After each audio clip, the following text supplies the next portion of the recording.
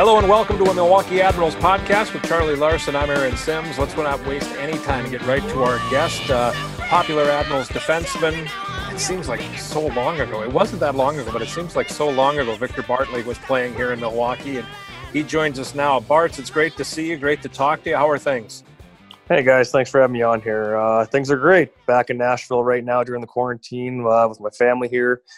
We got a 1-year-old baby girl, so all things are good in the world. That's great. I tell you what, we're going to cut right to the chase. When people think of Victor Bartley in Milwaukee, there's a video that comes to mind, I know. But I want to start somewhere else. My favorite Victor Bartley thing, I have two. One, I don't know if you remember this, but remember those cameras? And I think they were called Zoom cameras everybody had for a while. You plugged into the side. Yeah. I had one of those when we were flying to Vancouver to play in Abbotsford. I don't even if you remember this, Bartz, but it was like maybe it was the first trip of the season. And you were in front of me and you turned around and I was filming just silly, this is day in the life type of stuff. And you with your tongue, you popped out your teeth. Your whole mouthpiece, the whole bridge came right out, and you kind of wiggled it around like you were Gene Simmons a little bit and then popped it right back in without the hands. It was pretty neat. But yeah, unfortunately, I'm still missing those teeth still today. The other thing that I want to talk about is when you became a fan favorite in Grand Rapids, Michigan, by getting hit against the glass and becoming the number one target / fan favorite of a couple of guys drinking a beer against the glass in Grand Rapids, Michigan. That's right. I met those guys after the game. I remember that. I think I gave them a stick, actually. It was the most random thing that would make you a popular player in Grand Rapids, but hey, whatever works. So we need some backstory. Share the story here, because they were giving you the business all game. Oh, these guys, for some reason, I don't even know what it was, but they were just all over me from the start. And at the time, I think it was only my second year at the time there. Like, I was having a good season, but not enough to be, hated on by other teams. And all of a sudden, these three guys who were just getting wasted the whole game just kept hammering me all night long. And then after the game, they were out by our bus just kind of waiting and hanging out. They had Bartley signs. There's a key. Hold on a second. There's a key point, I think, that we need to hit. They were sitting on the glass. And they were resting their beers on the glass. Yeah, did I get hit or did I hit somebody? You got hit. As far as I remember, you got hit into the glass, and their beers went all over them. Yeah, exactly. And I think they blamed me, actually, and said I owe them a bunch of beers after I just got nailed. But they waited for you. They waited for you by the bus. They waited, and you know what? They were great guys after the whole thing. They waited about an hour after the game, so we had a little ham session outside, and it was all good. I love that. I love just how random, how strange it can be. That's for sure. But, all good guys, and the love of hockey, it all came together, and it was all fun. Yeah. I mean, I was going to wait to go to the video, but since Aaron brought it up, I honestly, I've been doing this for 20 years, and the greatest video we've ever done was the Gangnam Style video. And we've done a lot of good videos, a lot of great videos, and I still contend that was the greatest video we've ever done. And it happened, like I had said, hey, you want to do this? And you're like, sure, we'll do it. And then the owner, Harris, put a little bit of pressure on me and was like, hey, when are we doing this? Let's get this done. And I just came to you one day and was like, hey, everything's coming together. Can you do this? But little did I know is that maybe you had a few cocktails the night before, and maybe. It was like, what was it? It was Halloween. Yeah, it was. So that was your Psy costume. I had gone as Psy for Halloween that I remember you had mentioned the night before. You're like, yeah, we're going to shoot tomorrow. And I'm like, you realize we have a team Halloween party tonight.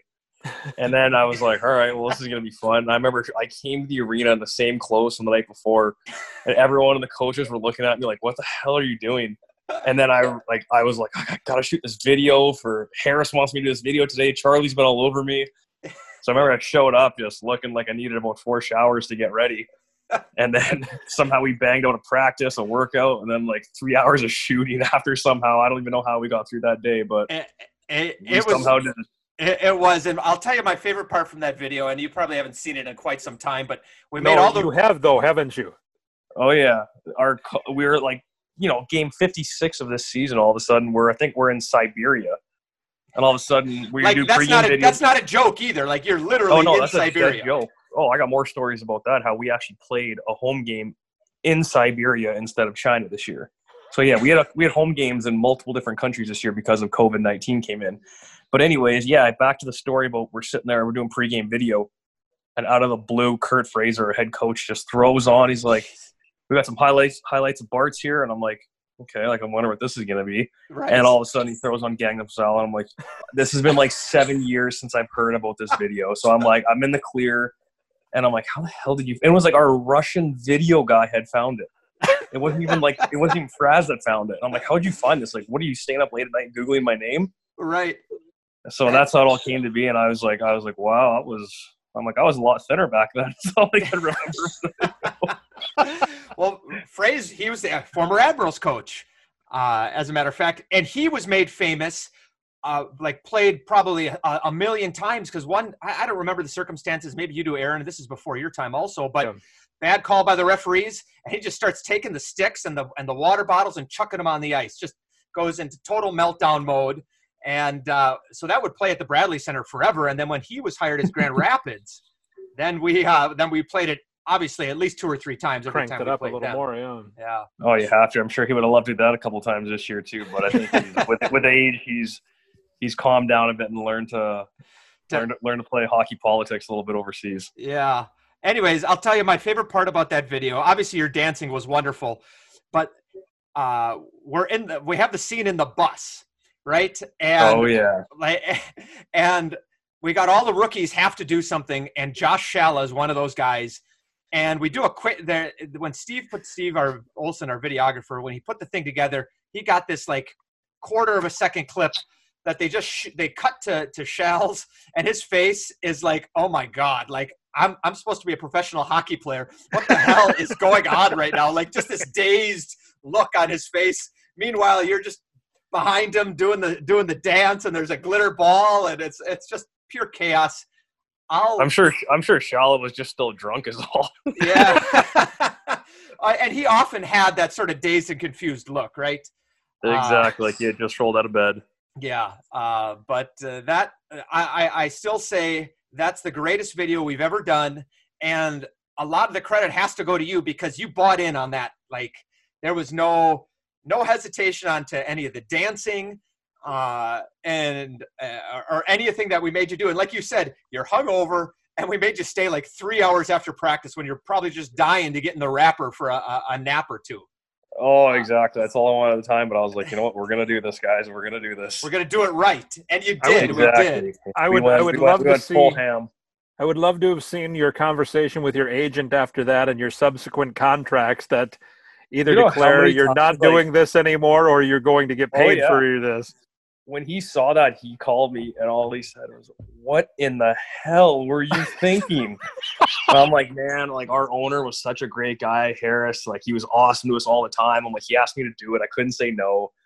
He's like, all right, just promise me again you're never going to do anything like that. I'm like, I hope I never have to do anything like that ever again. You know, when we saw a big uptick in those views was after you got traded from Nashville to Montreal.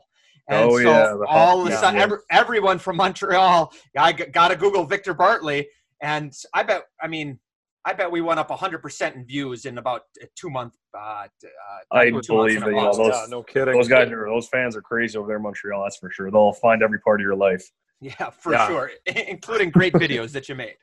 Exactly. You had mentioned we were talking about playing in Siberia. You last 2 seasons you played in China. Correct. Next year, you're under contract for next year too, right?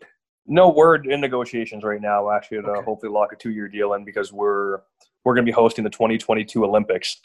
So we're essentially the Olympic team right now. So that's kind of our plan here is to ride that out and be the host team. I mean, I saw like the tournament groupings had come out after COVID had hit, and like the shutdowns all happened, and our pool was like Russia, Canada, America, and China. I'm like, oh wow. Hey, they're really trying to hate on us right now. I was just gonna say, you're the host team. Can't you be Kazakhstan and I know. I'm like, throw us in against like Germany, Lithuania or something. Yeah, right. Germany won the silver the last time on. Yeah, that's true. That's very true. Germany's really good, that's for sure. But what has it been like? We'll get to the evacuation, so to speak, in a second. But what has it been like to play in China the last couple of years? It's been great, honestly.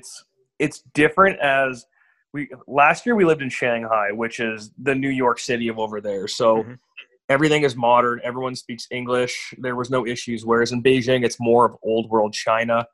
We found that the fans were more passionate in Beijing, but in terms of overall living, I think Shanghai was definitely an easier transition. Beijing, we all live downtown Beijing, and the Olympic Arena is about an hour outside the city to the west. So we're hauling back and forth an hour each time trying to get to the rink. So it just becomes quite a bit. But overall, playing in China, the game's grown so much. I think they're trying to hop on the same role like basketball was, a decade ago. So, and that's where they're getting to as they're having the games over in China now, the NHL games and whatnot. So all that's starting to happen. People are starting to understand more of the game, and our fan base is growing immensely. Real quick, for my clarification, Shanghai and Beijing, how far apart are they? Like, did the team technically move like to the other side of the country, or what? So technically, before the team was in Beijing, then it moved to Shanghai. Something about Hockey China and the Kunlun organization not seeing eye to eye, so they had moved to Shanghai for 2 or 3 years, and the plan was to always come back to Beijing because we're the host team for the 2022 Olympics, and that's the whole reason now. So last year we moved back to Beijing in hopes to get ready for it. And then all this stuff with COVID hits, so we're not even sure what's going to happen right now if we're even going to be in Beijing next year. I mean, it's kind of hard to say considering, I don't think the Russian league is going to allow players or want their Russian players to travel into China anyways, with the possibility of contracting something and coming back into Russia. So we're not even sure where our team's going to be located right now. I mean, there's so many options we're throwing up in the air, but then all those countries got hit by COVID as well. So it's a tough spot. We're all kind of just sitting here in limbo waiting to see what happens and see what the league and what our team decides to do so we can all start making plans accordingly. How did you end up in China? So you played a year, you had the injury year of what was that? 16, 17? 16, 17. I tore my tricep in a preseason game with Minnesota Wild. Minnesota, yeah. How did that happen? What happened? I was lined up with somebody, and then we just kind of got like a shoving match. And as I just pushed him, it just popped, like the most random thing in the world. Yeah. It just popped, and all of a sudden I went to the bench, and I was like, I popped my tricep. And they're like, there's no way that happened. I'm like, I've done it before. I'm like, just wait. It's happening. So, and then lo and behold, took my elbow pad off, and you could push all the way through my arm. Oh, so you could tell, there was no muscle. I couldn't straighten my arm. It was done. So I was in a cast for about 4.5 to 5 months of recovery because that was the second time I had torn it. So by that point, I'm like, hey, my career is probably over because I can't push anybody anymore, let alone the fact of it popping. So I was like, all right, I'll go to Sweden then for a year where maybe the game's going to be a little more soft. But that was a complete 180. That game is so high speed over there, and everyone works so hard and works out so much that it was a real eye-opening experience. And then I had a really good year in Sweden. I loved it, but a lot of friends of mine had played over in Kunlun, and I saw their roster on defense, and I knew I was like, I'm better than all those defensemen. I should be there, especially since I had Chinese heritage. Sure. So then I had reached out to my North American agent and put me in touch with a Russian agent, and we got the ball rolling. And then it kind of just all fell together. They came in early on in April, and the number was so low that it was pretty insulting, actually. And then about a month before camp, come late July or early July, he's like, all right, what do you want? And then I'm like, just want to be compensated fairly. So then we got a deal done and signed a 2-year deal. It's been great over there. It's definitely been tough being away from family, but they've traveled back and forth to make it easier, and hopefully got 2 more years in, and then we'll see what happens. So a few years ago, Ryan Thang, a former Admiral, we thought he was going to be on the Korean hockey team for the Olympics. It didn't work out for him, but there's a chance that, or what, like you said, you're hosting the Olympics. Beijing is hosting the Olympics in 2022. Is it because of your Asian heritage that you can be there, or is it because of that you're on the team? A combination? How are you going to be on the team? Nobody truly knows, because obviously with the Korean team, how they got all those white players on the team to play. We believe it's like it's a 2-year on the team of Kunlun based out of China. Gets you in plus your heritage as well, or it could be a mix, or it could just be one or the other. Nobody truly knows right now, and so we're all just kind of sitting here waiting to see what's going to happen. But if you played there 2 years already, then you pretty much know that you're good to go for the Olympic team. And right now, I think yourself included, but I think you had told me of players of Chinese descent or Asian descent, Brandon Yip and Spencer Fu and guys like Tyler Wong, who played for the Wolves Yep. here in North America, right? Those are among the players. Yes, correct, exactly. So we've got about 8 or 9 guys right now that play on the Kunlun team, and I'd say about 7 or 8 up-and-coming guys that play down in the VHL, which is the American League of Russia. Okay. Yeah, so there's quite a few up-and-down guys, but overall we'd have about 9 solid players right now. So you've got we talked with Michael Latta last week. You look at your roster this year. There's 5 or 6 former admirals on that team. Oh yeah, even last year we looked around the room. It was like myself, Latta, Brandon, Taylor Beck. Like we looked around, we're like, man, Milwaukee just sends all their players to China after they don't want them anymore. So we were all kind of dying laughing how everything kind of came full circle. I mean, all of us were like, man, imagine 7 years ago I told you that you'd be playing in China. In China when you're out partying on Brady Street or whatever at Joe Cats. Seriously, that's a movie. That's like Mr. Baseball, the Tom Selleck movie, where all of a sudden he's a star in the majors and all of a sudden he's playing in Japan trying to get used to the life. Yeah, you really don't know. It's pretty crazy just to think that all happening, but no, it kind of just came to be that way, and it's been a whirlwind, but it's been crazy because a bunch of our players are now overseas in Russia that I used to play with. So anytime we travel to other Russian teams, there's always 3, 4, 5 other North American guys there. So it's always cool to grab dinner with those guys and kind of reminisce, being like, yeah, well, our career took us here now. Yeah. Well, let's talk about how your season ended over there. It could not have been easy, and I'm curious, what was it a sudden situation, or did you guys sense there was something coming around Christmas time that something bad was happening? I think it kind of hit us like early January that we kind of noticed things were starting to go bad because people had started about 30% of the people I'd say wear masks at all time in Beijing just because of the smog from the factories and everyone smokes there basically. So 30% were wearing masks, and then it started increasing. And one day I walked out of the hotel and everybody was wearing a mask. Every single person, kids, old people, middle-aged. So we're like, hey, this is getting pretty serious. And nobody actually knew what was happening at the time. But then we had spoke about, hey guys, like we got a big road trip coming up here. It's kind of good. We're getting out of China. Maybe this will all pass over. And then that 21st, we got a text from the GM at midnight saying, hey guys, pack your stuff up. We're getting out of China right now. And just grab your carry-ons, basically. We'll figure everything else after the fact. And so basically we got on the plane that day. A couple families had joined us as well. And we had found out about a couple hours in, hey guys, we're not going to be returning to China. And so we basically had to figure it out from there. We were checking in and out of hotels nonstop for 34 days. We had a home game versus the Red Army of Moscow at their practice arena.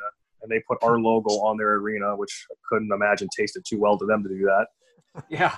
And and then we had another home game in Siberia when Siberia was traveling to Moscow to play one of their teams. So it was crazy. We were all over the map for 34 days we were on the road. We traveled. That's Unreal. Insane. That is completely insane. And like when they first told you we're not coming back, was it like we're not coming back ever? Or is it like we're just not coming back for, until we know exactly how serious this is, we're not going to come back. And everyone's like, well, what about all of our stuff? And then like they just said, we'll figure it out once the time comes. Once we know it's safe to get your stuff out, then we will. And that time has not come yet. Still waiting. Unreal. Wow. That's ridiculous. Yeah. Let's talk about let's go back to your time in Milwaukee and talk about how you ended up in Milwaukee. Very not a traditional path getting there, right? Tell us about how you ended up signing with Nashville or coming to Milwaukee. Yeah, sure. I had just finished my 20-year-old year in junior hockey with the Regina Pats, and the following year I had signed a 2-way American League East Coast deal with Bridgeport and Utah Grizzlies. Basically played the first 25 games down in Utah, got called up to Bridgeport, tore my tricep 8 games in. That was the first time I tore it. First time. And then it was tough. I mean, that summer I couldn't even get an American League tryout. It was pretty tough. My agent's like, all right, well, I had this one guy, he went overseas to Sweden and then he came back and he had done really well. So he's like, would you want to try that route? And at the time, you're not making much money in the East Coast League. So I was like, all right, I'll go to Sweden. I'll give it a chance.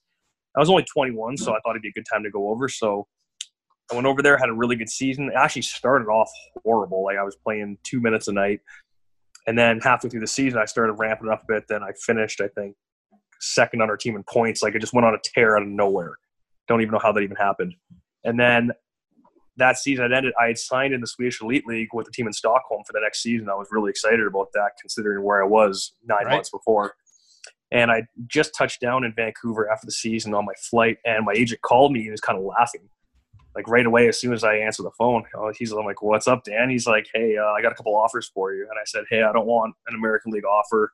The money's great over in Sweden. I'm just going to take it and be happy over there, like try living the Euro life for a few years." He said, "No, I've got a couple NHL offers for you." And I was like, "Whoa, what? Last year I couldn't even get an American League tryout. Now I got NHL contracts." And then he had ran me through all the numbers, and he said, "All right, take your pick, Vic." And then of the teams that were available, Nashville just seemed like the best choice at the time. They were still kind of rebuilding. There was chance to move up quickly within the ranks. And at the time, they only had one big prospect in mind there that they had. So I was like, all right, I can try to challenge this guy for a spot. And that's just kind of how it went. And from there, I came into the next year. Milwaukee was a lockout season. So that was even tougher, actually, because then the league was that much better. But I was put in a good position. Played with the Sheriff, Scott Ford. And he was my D partner. He would he'd look after me, make sure I didn't get knocked around too much, and I teach him how to skate. And well, if you ask Dean Evison, you didn't do a very good job. No, not at all. That's why they never hired me. And yeah, so that was it. And yeah, I played a year there. Had a really good first season there, and the next season, the lockout was lifting halfway through, and then by that point, the lockout ended. A couple other guys got called up, and then I was called up about a week later, actually. And by that point, I remember because Nashville was trying to sign me to a 2-year extension at the time, but it was for a two-way, and it wasn't like the greatest amount of money. And then I said, I was like, well, I'll just take whatever I can get at this point. I mean, you really don't know your value at the time, you know what I mean? Right. While the NHL just started open, I'd never been in this position before. So my agent had flown down to Milwaukee, and we were sitting at like a white spot or something like that, or I don't know, a Denny's, and he's like, all right, let's sign this. And then as I was going to sign it, he just stopped me. He was like, you know what? Let's wait a bit. He's like, I got a feeling something's going to happen. I was like, okay, why not? Sure. Waited 2 weeks, 3 weeks later, nothing. Then about 3.5 weeks later, I got a call or Dean Evison calls me in his office. He's like, hey, Bart, you're going up. I'm like, well, for how long? He's like, just pack your stuff, just go. And I was like, okay. And I knew Nashville was out of the playoffs at the time, so that was my kind of chance. I knew they were just going to give me a chance regardless because I was a younger guy. They might as well play me a lot. They have nothing to lose at this point. And then from there, I kind of just steamrolled, and it was great. I mean, I went in there. I played 24 straight games to finish the season. I played really well. And then that summer, I'd signed a 3-year extension all one way. So I was over the moon thrilled. I was like, I'm in. I'm good. It's a crazy story in that you bet on yourself, but you were kind of forced to bet on yourself in this whole thing, which is really weird. Completely. Yeah, because even like all coming up through juniors, like I was always a top end player there, but just never got recognized, didn't get drafted, always got passed over, and then it came to the point where I finally got. Why was that? Is that because you played out west? There could be so many factors why I wasn't drafted. Whoever knows. Main thing was I was never going to focus on why not. I mean, at the end of the day, someone always told me if you're good enough, you're gonna make it. You're gonna make it regardless. So that was always kind of the way I looked at it. And luckily, I'd come along. I'd beat a couple guys out for their positions that were their drafted players, and then from there, it kind of just, like I said, it snowballed, and things got better, and then I was fortunate enough to play, 3 years there, in and out of the lineup all the time, but I was still happy. Your first year in Milwaukee, you had a breakout year, but it was an odd year, at least from a coach's perspective, because you start the year with Kirk Muller, right? Mm-hmm. And then he bolts after 17 games, and now you got to get used to a whole new coach. How was that transition what was it like to have Kirk as a coach, and then how was the transition to Ian Herbers after that? Oh, it was just different because obviously, everyone knows Kurt. Obviously, he was like, an NHL superstar, and he was a real players coach. And then Herbie came in. I didn't know much about Herbie at the time, but overall, I mean, he was a great coach in terms of he was a defenseman when he played the game. He was such a big man. He taught how to use more stick position and size rather than if you're a small guy, you got to figure out other ways around it. So for him, he kind of helped me develop my game a little more and kind of helped me get to that next step. And he said, this is what you're going to need to be able to play at the next level, Bart. So he was always great to me about that. So always thank him for what he did for me to get me to that point.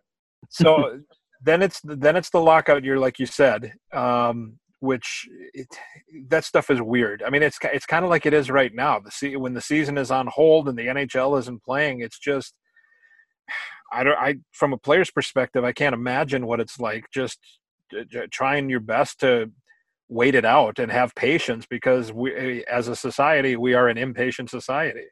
No, of course. I mean, lucky for us, luckily for the players of Milwaukee at the time, all of Nashville's defensemen were all on one-way contracts, so they couldn't have came down regardless. And they hadn't signed any other high-end two-way defensemen at high deals.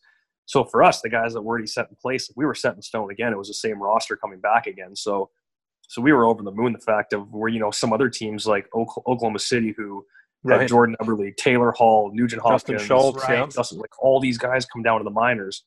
And you're like, okay, this is really fair. You're playing against guys that make $25 million, but just because they're under a certain age, they can still play here. Right. Yeah. That was kind of a crazy thing to happen. But like I said, we were very fortunate to be in Milwaukee at the time with the roster and the amount of ice time we all got, and we all kind of rotated evenly, so it was great. Yeah. What do you remember from your time in Milwaukee? You spent parts of 3 seasons there. And always one of the more popular players. You got, such an outgoing personality. Obviously that helps a great deal. But what do you remember from playing in Milwaukee? Just the town overall. I mean, we had such a young group of guys at the time that we're all so hungry just to kind of like live on our own for the first time. And, we had Fordo taking us out all the time, showing us all the restaurants and the bars and introduce us to everybody. So by the time, halfway through that first year, everyone's kind of making their own connections, and the city was so great to us at the time. So it was definitely an interesting year, and love Milwaukee in general. That's important, isn't it? I mean, you got to meet. I think when young players come in, they gravitate. Here's 3 guys that played in the OHL, and I played in the OHL, so these are the 3 guys I'm going to hang out with. But and as you grow and mature a little bit, it's important to get out and get friends away from hockey. Yeah, and that's something I've always said. I noticed that big time when I got to Nashville too. Was I think it's just as important to have friends outside of the game as it is in the game.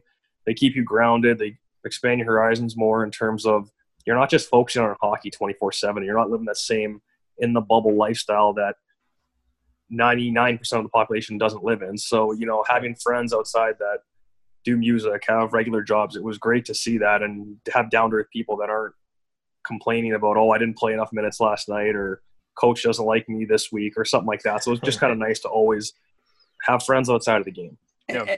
And speaking of outside the game, like you took this step a while ago, maybe it was when you're in your injury year, to sort of set yourself up for life after hockey, because you're not going to play until you're 50 years old, or you'd hope to, but the odds are stacked against you. So talk about what you're doing right now from a business perspective.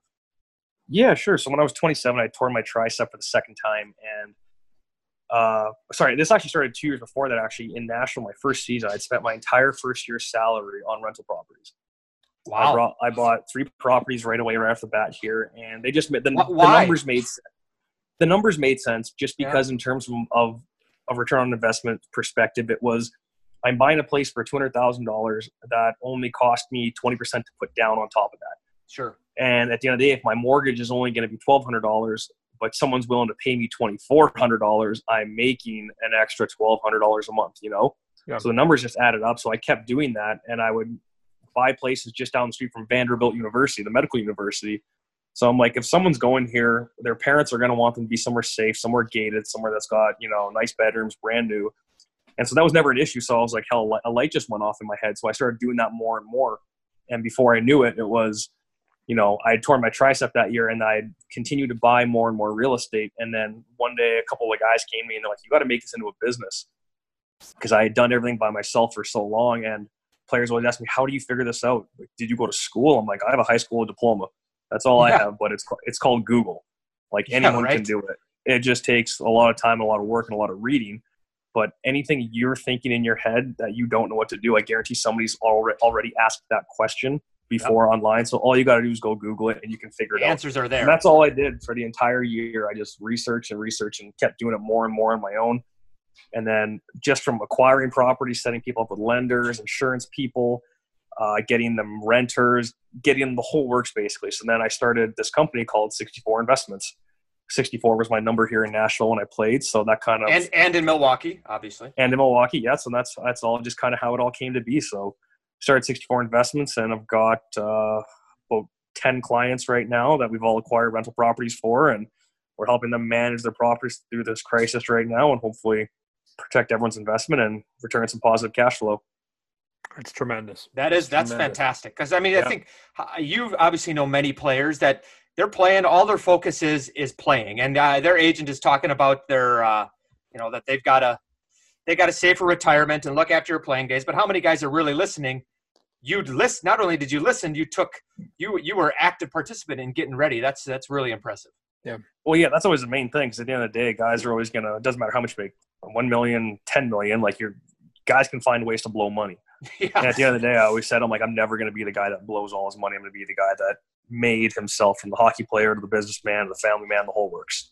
That was always kind of how it went. And then I don't want to say I preach this stuff a lot, but whenever somebody brings it up to me, I can talk for hours about it and the different ways you can do it to be profitable, basically. So that's how it kind of came to be. And from there, we just kept growing and growing. And before I knew it, this whole thing kind of popped off. And then guys from different leagues were reaching out to me, NHL, AHL, KHL, German leagues. So it all kind of just blew up from there, just from kind of networking.